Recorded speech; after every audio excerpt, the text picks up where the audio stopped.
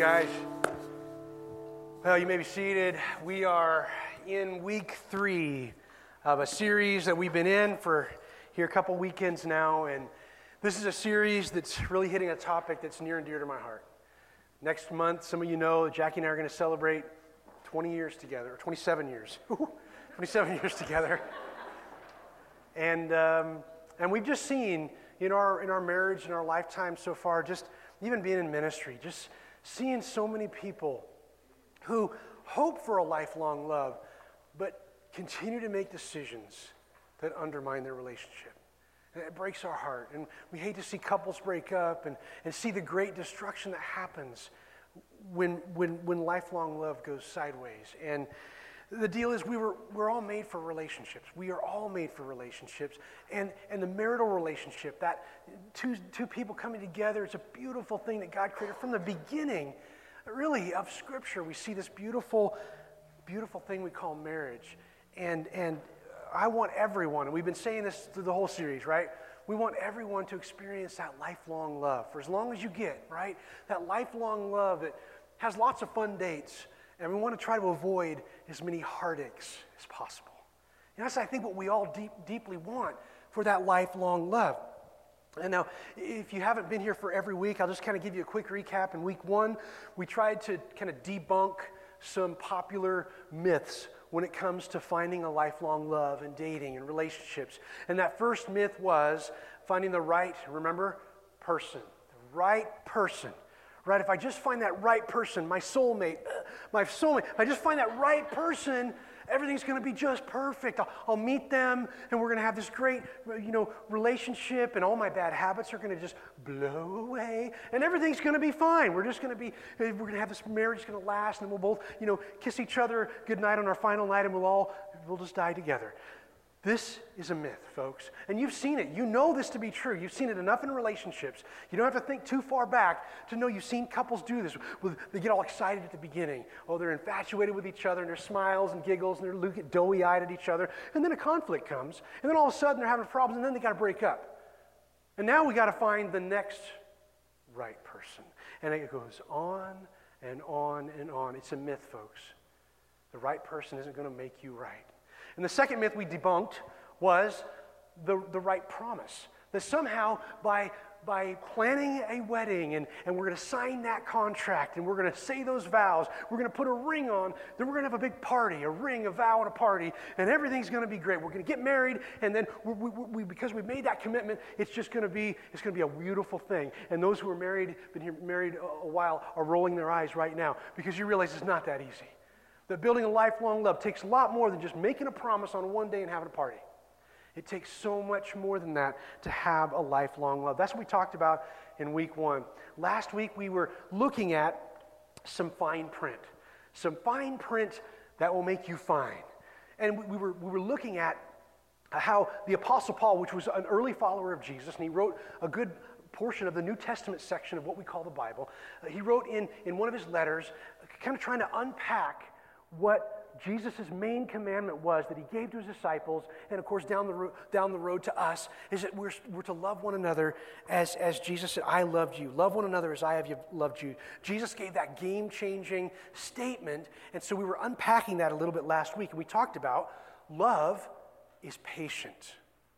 Love is kind.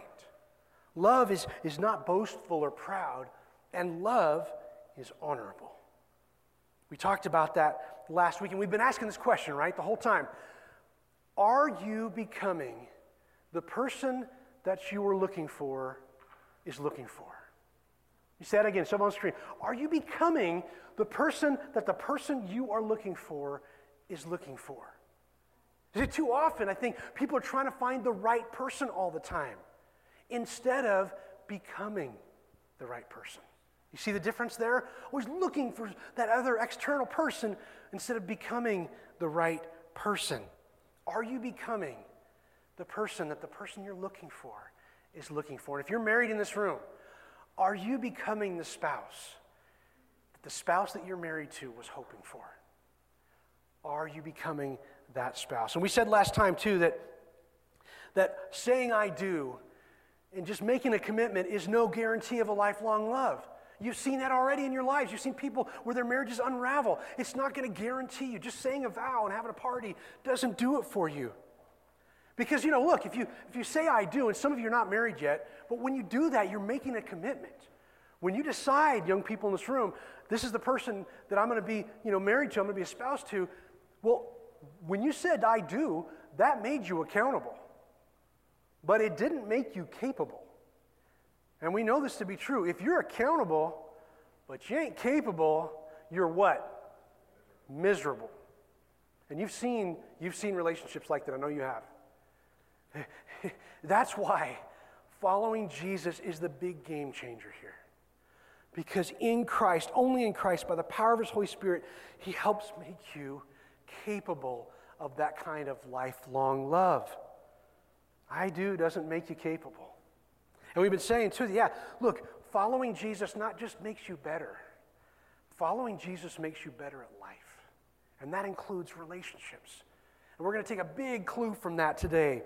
See, when Jesus came on the scene so many years ago, He could have called people to do a number of things, Buy my book, come to my service. What does He say? He said, pray to me. He didn't actually ask them to pray to Him or negotiate with Him. What did He call people to do? Come follow me. That's what He asked. Come follow me. Learn my way of life. Learn the way that you can be fully, truly human. To love like He loved. And He gave His disciples one game-changing commandment. I love this about Jesus. He just tended to kind of boil it down for us. So often we need that. Sometimes we just want to know the bottom line. Would you get to the point, right? We want that. And Jesus, during His last final times with His disciples, they're having a meal together, and He's kind of giving them some final instructions, and He gave them the one game-changing command. He said in John 15:12, love one another. Now, He could have stopped right there, right? He says, love one another, and then the disciples would be like, that seems kind of general, kind of basic. Okay, we'll try to love one another. Good thought, Jesus. We'll put that on the back burner, put that on the t-shirt. Love one another. That sounds great. But He didn't end there, did He? He said, love one another as I have loved you.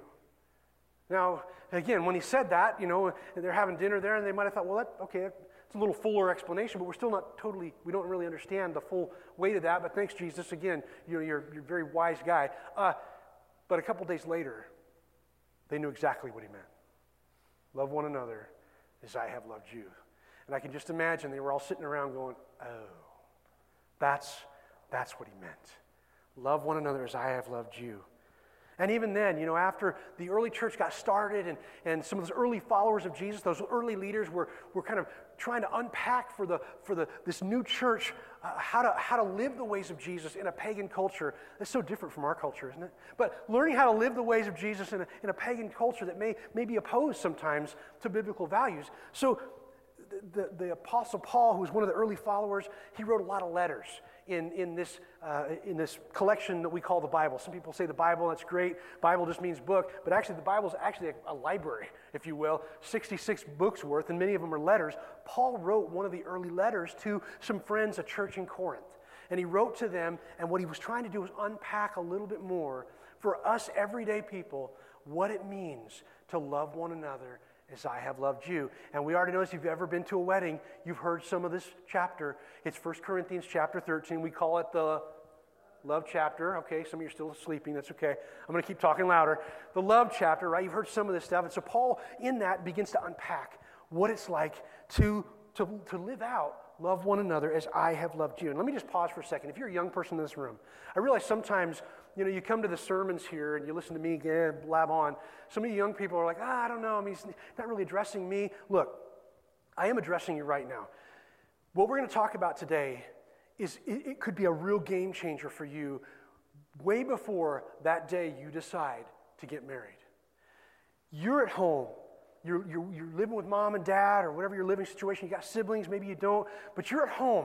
That is the perfect safe place to practice exactly becoming the person that the person you're looking for down the road is going to be looking for.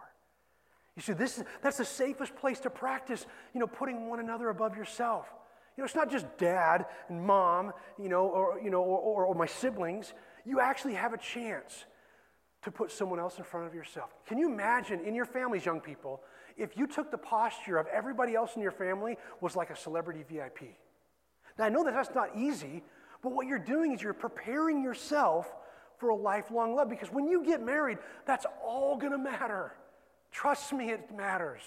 When you put someone else in front of your own, that's a game changer for marriage. I can't even begin. Some of you married people, can I get an amen on that? Some of the married people, yeah, thank you. Yeah, it's a game changer. So at home, you can prepare. You can actually practice these things. Practice being patient. Practice being kind. Can you imagine siblings? Some of your parents are there like, I don't know. Can you imagine siblings being nice to each other? Look, I get it. I grew up with like 4 other brothers.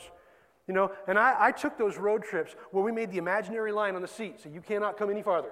I get that. But imagine siblings putting the other person first. That is a game changer. You think, well, that's boring. I don't want to do that right now. Look. Married people in this room can testify. These are things that matter when you say I do. They will help you have a lifelong love. You can learn to honor your siblings, honor your father and mother. It matters because you're walking in the ways of the kingdom that really, really matter when you say I do. Here's the truth bomb, folks. Love is a decision. It's always been a decision. Love is not this feeling you get like a cold coming in and goes. Love has and always been a decision. And we learned from Paul, as we looked at last week, and we're going to look at a little bit more this week in chapter 13 of 1 Corinthians, some great concepts. But one of the biggest concepts is treat other people like they're celebrity VIPs. That is a decision that you make. Love is a decision. Look, you're not choosing to make them a celebrity because they're necessarily better than you. We get that kind of sideways. We're not treating other people because they're better than us. In fact, I think if they're not deserving of your honor, that's even better. Now you're acting like God treats us, right? We don't deserve it. So when we actually, some people, well, I'll honor them if they're honorable. Nuh-uh. You choose to honor. Love is a decision. You choose to honor them. Why? Not because they're better, because that's the way of Jesus. And I'm not saying it's easy. By the power of the Holy Spirit, we treat others better than ourselves. This is a supernatural, amazing love, and it's some of the keys to having a lifelong love. And we've said this over and over again, that love is a decision, and we do it not because the other person deserves it. We do it because that is the Jesus way. So today, we're going to wrap this whole series up talking about the perfect relationship. Let's pray. Father, we come before you. We recognize that you're in charge, and we're not. We're so thankful for that. This is your kingdom. We're trying to follow you, follow the ways of your son, Jesus. Father, empower us by your Holy Spirit to hear what you need us to hear today and change us like nothing else can do, Father, that we would leave this place changed and operating in that lifelong love that you lay out for us. In Jesus' name we pray. Amen. All right, 1 Corinthians 13. If you have a Bible or device, find that. 1 Corinthians 13, it's part of the New Testament. And we're just looking at a couple of verses. We're going to pick up where we left off last week, which was the end of verse 5. And we're going to carry that a few more verses today. So find that. We're going to, again, be in 1 Corinthians 13, starting with the end of verse 5. Let me read that down. Here we go. Love. Now we're talking about love, right? We're continuing on. It does not insist on its own way. In other words, it's not self-seeking. It is not irritable, that is, easily angered, or resentful, literally keeping a record of wrongs. Verse 6, it does not rejoice at wrongdoing, that is evil, but rejoices with the truth. So let's unpack this a little bit. So let's talk about the first one. Love is not self-seeking. In other words, love isn't selfish, insisting its way all the time. Love isn't selfish. I mean, it'd be great. If love was, that would solve all of our relational problems, wouldn't it? Work, home, siblings, whatever. Because we're not being selfish. We could tailor ourselves to someone else's needs. I mean, that would be great. I mean, that would be like a game changer. Genius. Great. We could all do that. I mean, it'd be kind of awkward, if you're trying to, two of you are trying to get into a door and you're like, well, you first. No, you first. No, you first. At some point, someone's got to go in the door. So how about you go first? No, you go first. You hang up first. No, you. Treating other people with no selfishness. That would be a pretty big game changer. And here's the test for you. If some of you that are dating or hoping to date again, or maybe you're back on the dating scene, or you're not quite ready for dating, but you're thinking about it, here's something. And this is something that if I could have had this wisdom in all these years, I would have loved to have been able to offer this. Look, and this is something that's easy to remember. If you're in a relationship or you're dating or whatever, and you find that you keep giving and giving and giving, and the person you're in a relationship with keeps taking. You know what it's time to do? Run. You see what I'm saying? Let me run that again. Nobody was taking notes. I don't know why. The wisdom, the nuggets coming out of my mouth right now. If you're in a relationship and you're giving, and the other person is just taking, what do we do? Run. You see, that's why this is a game changer before you say I do. Right? I heard someone say once, a great thing to do for couples who are dating, trying to figure this out, actually do a service project together. Go serve at the Union Gospel Mission or do something where, you might have to get some dander up. You might have to kind of see how the other person is working in kind of a difficult situation. Serve together, even a serving team here in our church family. Okay, use that if you want. That's a great way to find out. But look, if you're giving, they're taking, you run. But here's the deal. If you give and then they're also giving, now that's something. Now we might have something, right? Now we could play with that. That could be a game changer.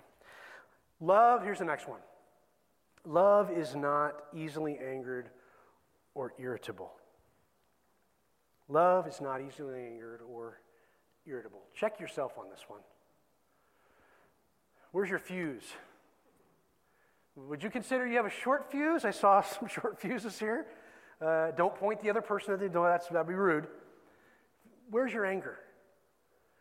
Love isn't easily angered or irritable. Now, the term that Paul uses here is actually kind of a cooking term in the Greek language. It's this idea of kind of like a pot sort of being kind of stirred up. And it's starting to get to boiling. Some of you that are cooks in here know what I'm talking about. Kind of this breaking point where if you don't catch it right away, it's going to start going all over. It starts, hurting others out around you. That's the idea. Paul gets this kind of cooking term to say love isn't like that. Love isn't right on that edge where everything hits the red. That's not the love that provides a lifelong love. Love does not get ticked off easily. Love can actually listen. Love can absorb and not respond all the time. Love does not have to reflect everything that's coming at it. And you've known some people in your life. Maybe you've been that person where, things get heated and you just keep going back and forth. You get easily angered, then you kind of hurt them, they hurt you, and you get in this weird cycle where nobody's getting off and it just keeps getting worse and worse and worse. Does that ever go better? Is that ever a good thing? At some point, someone has to stop that crazy cycle. But we do this over and over again. That is not love. Love is not easily angered. It's not easily ticked off. Love doesn't have to react. It can respond in a healthy way. Love remembers that you may not know the other person's story. Now, this is true in business. This is true in home stuff. This is true in relationships. How often do we find ourselves in a conflict and we're just considering what's in our head? We're not even thinking about what's going on in someone else's head. I read a book by the Harbinger Institute a few years ago that talked about this idea of learning someone else's story. In fact, recently there's been kind of a pretty big, person that's been talking about this idea, Brené Brown. And she's got a TED Talk that's really popular, but she talks about this idea of what's the story that you're telling yourself. When you're in a conflict or whatever, things are getting heated, you start to tell these stories. You have this internal dialogue, and oftentimes it's absolutely wrong. But that's what we're reacting to. We're reacting to the story that we have without realizing that love understands that the other person might have a story. Love can say, all right, what's really going on here, right? Love can pause. It can not react right away. It doesn't have to reflect back whatever it's getting. Do you understand that? So maybe sometimes we can look at love and say, pause. What's the story going on? What's the real story? You know? What's really going on? Love remembers that everyone's behavior makes perfect sense to them. But you may not know what's going on in their story, right? Does that make sense? So love isn't easily angered. Look, if you find yourself in that place of easily angered, that's on you. People say this all the time. You made me angry. That is false. Now, people can do stuff that prick your anger. They can step on your body. They can push your nerves. But you know what? It's on you how you react. Do you know this? Can we just say this as adults in this room? We need to grow up on this one. Nobody makes you get angry. You make yourself angry. Now, realize, I get it. Some people are really good at stepping on your nerves. I get that. But you are the one that decides how you react, right? Nobody makes you angry. They can set the stage for you to get angry, but nobody's making you angry. You got to own that. No one's ever made anybody angry. They might have brought it out in you, but they didn't make you angry. You have the choice. Love is not easily angered, and love doesn't have to reflect back everything it gets. That right there could be the game changer for a lot of you right there. That love can absorb. It doesn't have to respond. Now, you can't absorb forever. I get that. And you can't always just put things under the rug. But sometimes to break that crazy cycle we get into, someone has to be take the higher road and say, can we just pause for a second? What's really going on? You know, a lot of times you get into an argument, and the other person may not even care that much. Like, it could be a level 1 for them. But the other person, this could be like a game-changing level 8. And sometimes they don't tell each other how important this particular issue is. A lot of conflict could probably resolve by saying, let's pause. How important is this issue to you? Okay, well, we can move forward there. I'll give that one to you. Can't we do that sometimes? Okay, that decision, whatever. Love is not easily angered. Here's the next one. Love, and this could be the one for you. Love keeps no record of wrongs. Think about your life, the relationships you've been in, maybe some of your own marriages, if you're married in here. Love keeps no record of wrongs. This may be the hardest one for many of us. What this means is, love doesn't keep a big file cabinet of all the things you've done wrong. So that the next conflict comes up, and what does that record keeper do? Well, hold on a second. Let me get back here. I remember a couple years. You see what I'm saying? I'm being silly. Love doesn't keep a file cabinet of all the wrongs, and then whenever there's a problem, they're just going to vomit it right back up on you.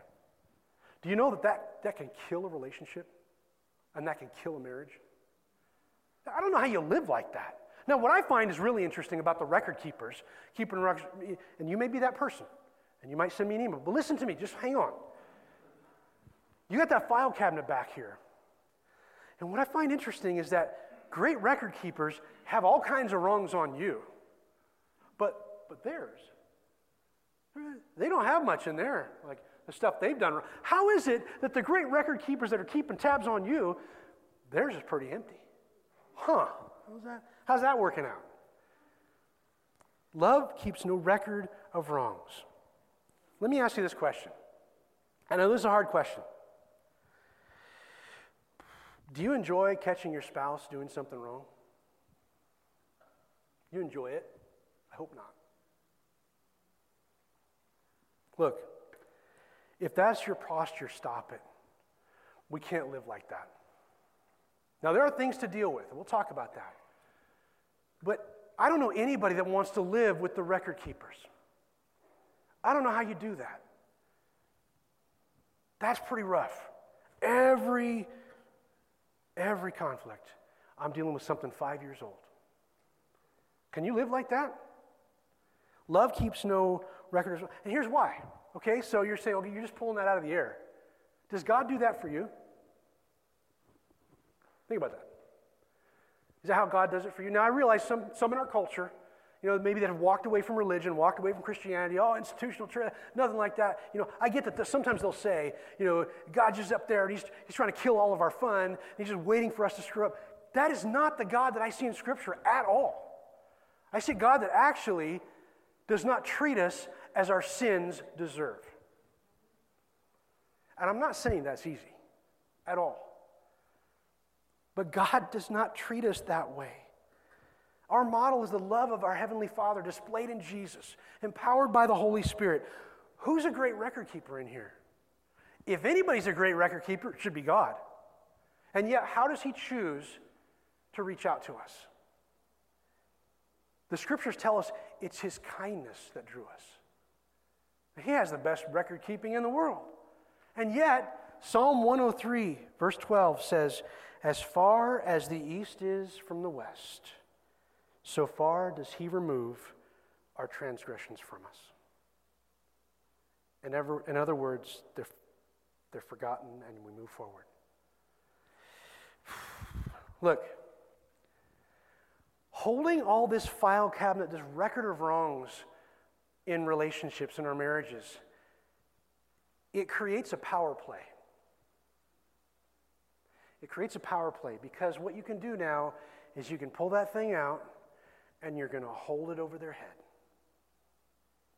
And I don't think we can live like that. Again, where do I get that? God doesn't do that for us. Now realize we're not God in relationships.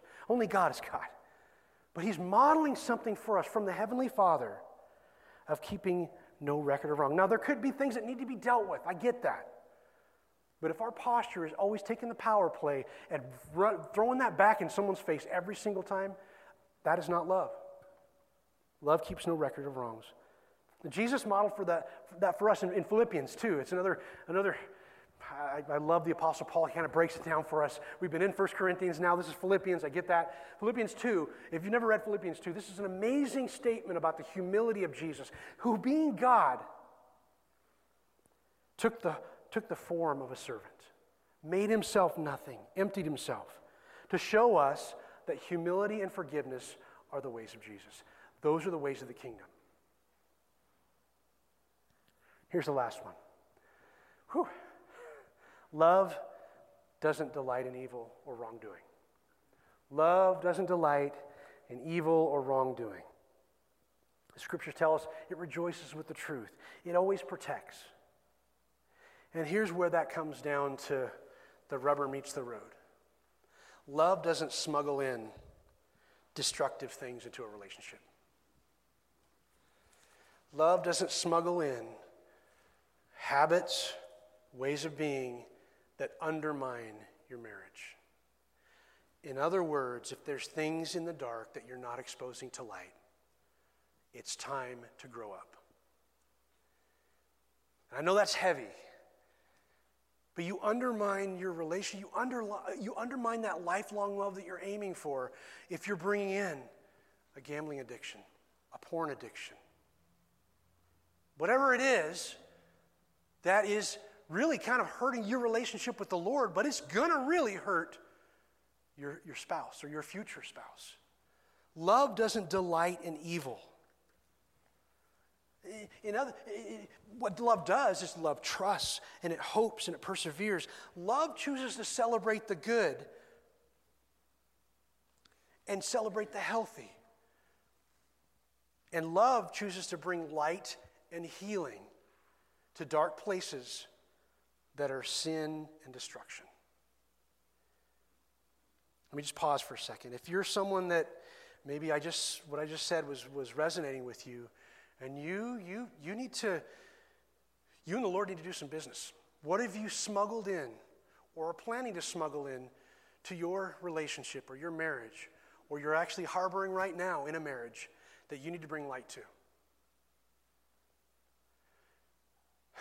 I know that's not easy. It takes courage. But you need people in your life that you can tell everything to, and you can begin to pursue healing, bring light to areas that are undermining your marriage, undermining your relationships. Does that make sense? For you young people in here, oh my gosh. This is your opportunity to develop healthy habits, healthy boundaries. Oh, many of us in this room, young people, look back on our lives and wish we would have done that at 15 and 12 and 10, right? Can I get a witness in here? You have this opportunity, young people, not to develop those habits that hurt and undermine your marriage. Because when you're in a marriage, it gets way more destructive. Some of you know that right now. So listen, love does not delight in evil. We need to bring light and healing to root out sin and destruction. I know that was heavy. Well, let's land this plane and do a quick recap. And I want to show you this, right? This is the slide of all of them. Here we go. Love is patient, it's not pushy. Love is kind, it chooses to put the other person first. Love is not proud. Love can let someone else take the spotlight. Love is honorable. It treats people like celebrity VIPs, right? Love is unselfish. Love isn't easily angered. Keeps no record of wrongs. Love doesn't delight in evil, what we just talked about. Who's got all this nailed down? Okay, that's brave. I don't. I'm raising my hand, but that's just... we might look at this list and think, oh man, some of us married in this room are like, I have so many things that me and the Lord need to work on. And rightly so, but here's what's great. You have the Lord. The Holy Spirit is willing and able to, again, make you capable of this lifelong love. If you see any up here, we who are Christ followers need to get on our knees and thank Jesus. Now, Romans, here again, I'm quoting Paul again. One more time, I promise, last one. But Paul wrote another letter to his friends in Rome. And in chapter 7, he talks about the struggle that we have to fit this profile into how we live. And it's tough. The bar is set high. In our culture, we're always lowering the bar. Jesus sets the bar high. And he said, the Holy Spirit empowers us to fit this love profile more and more into our lives. In Romans chapter 7, Paul says, I struggle with this, but thanks be to Jesus. His grace and his mercy, he paid for it all on the cross. And now, by the Holy Spirit, he's empowering us to fit our life and our lifelong love into this profile right here. Jesus and following him is the key to it all. If you want that perfect relationship, it can only happen. Of course, there's no perfect relationships. But only Jesus can begin to perfect this love in you, in me, so that our marriages are healthy for the long haul. One of the scriptures says that he who began a good work in you will complete it. Jesus is working on us by the Holy Spirit, and he will complete that good work. Now, here's how I'm ending today. Paul gets to verse 11 here in chapter 13, and he gently, using his Paul ways, helps cap this whole thing off. And in 1 Corinthians 13:11, listen to this. When I was a child, I spoke like a child. I thought like a child. I reasoned like a child. But when I became a what? Man, I gave up childish ways. This is Paul's gentle reminder to us that love isn't a Hallmark special. Love isn't that gushy song on the radio. Love is a decision. Paul wants us to grow up and see a lifelong love in light of this profile. Does that make sense? This is the key to a lifelong love. Basically, he's asking us to stop being immature when it comes to love and relationships and marriage. Stop being immature. Let's resolve together today. You and I, all of us in this room, resolve together today that we're going to do the work. Partnering with the Holy Spirit, we're going to do the work of becoming the person that the person we're looking for is looking for. And if we're married in this room, we're becoming the spouse that the spouse that we married was looking for. We resolve to do the work and resolve to not be immature anymore. Let's pray. Father, we come before you. We thank you for your love and your faithfulness. Your mercies are new every morning. Great is your faithfulness. Father, you want this lifelong love for all of us. And so, Lord, I pray that you would move in our hearts right here, Father. And even as we leave this place and go into our week and we go home, that, Father, we would take these ideas, this profile of love, modeled by your Son Jesus, that we would love one another as you have loved us. And that's the key to that lifelong love. So, Father, empower us for that as we continue. In Jesus' name we pray. Amen. A couple next steps for you as we're ending this series. If you've not done the couples checkup, it's like a little assessment tool. It doesn't take you very long. It takes like 20 minutes. Who's done it in here? Not a shame thing. Okay, so there's a lot of us haven't done it yet. So if you're in a relationship, you're in marriage especially, I encourage you to take advantage of this tool. A couple in our church family bought this for us, so it's no charge for you. All you have to do is log in, and then if you and your spouse fill it out separately. It's like 20 minutes. And then you get like a little report that just kind of says, here's some things you might think about, some things you might want to talk about in your relationship. This is just a health checkup. So I encourage you to do that. It should be on our app. You should have got an email about that 3 or 4 weeks ago. If you need that, you reach out to us and we can get you that. But we only have till the end of February. So not to put the pressure on you, but I'm putting the pressure on you. So that's happening. We also have something that will help you develop healthy friendships, especially friendships with other people who are married. We have small groups going on, and we just kind of relaunched that season of small groups. If you're not part of that, it's worth your time. Jesus does some of his best work in a small group. I wouldn't even be in ministry had it not been for a small group back in Tennessee.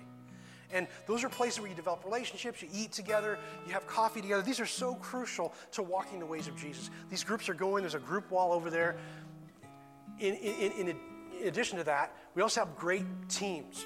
And teams are a great way, serving teams are a great way to not only get to know who you're dating, but also to work together as a couple, also to help our church family. We have lots of things that we could use your help on, use your gifts, and so we have teams that kind of helps. And I just want to encourage you for some of those things, because we do a series like this, and it's like, okay, be well and warm fed. We need to take this to a next level. So again, if you need to reach out to me, reach out to us on Facebook, direct message, whatever you need to do. If you're dealing with an addiction, some things that you need some help on, please I think the Holy Spirit's speaking to you there. And don't ignore that. If you've never decided to follow Jesus, you can do that today too. Following Jesus, as we've said, not only makes you better at life. Following Jesus is the game changer. That's the way that we become the people that the people we're looking for. So yeah, don't let that go today without doing something about it. We're going to switch gears now. We do every Sunday. We come back to ground zero, we call it.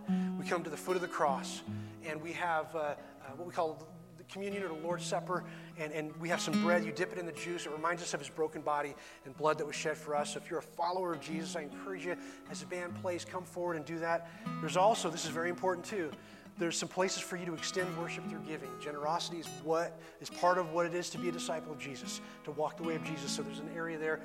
You could be generous there too, and with your tithes and offerings. So let me pray that, and then we'll get going. Father, as we remember what you did for us on the cross through your Son Jesus, Lord, not only help us remember, but help us to continually praise you for your love and forgiveness displayed on that cross. And we do that now in Jesus' name.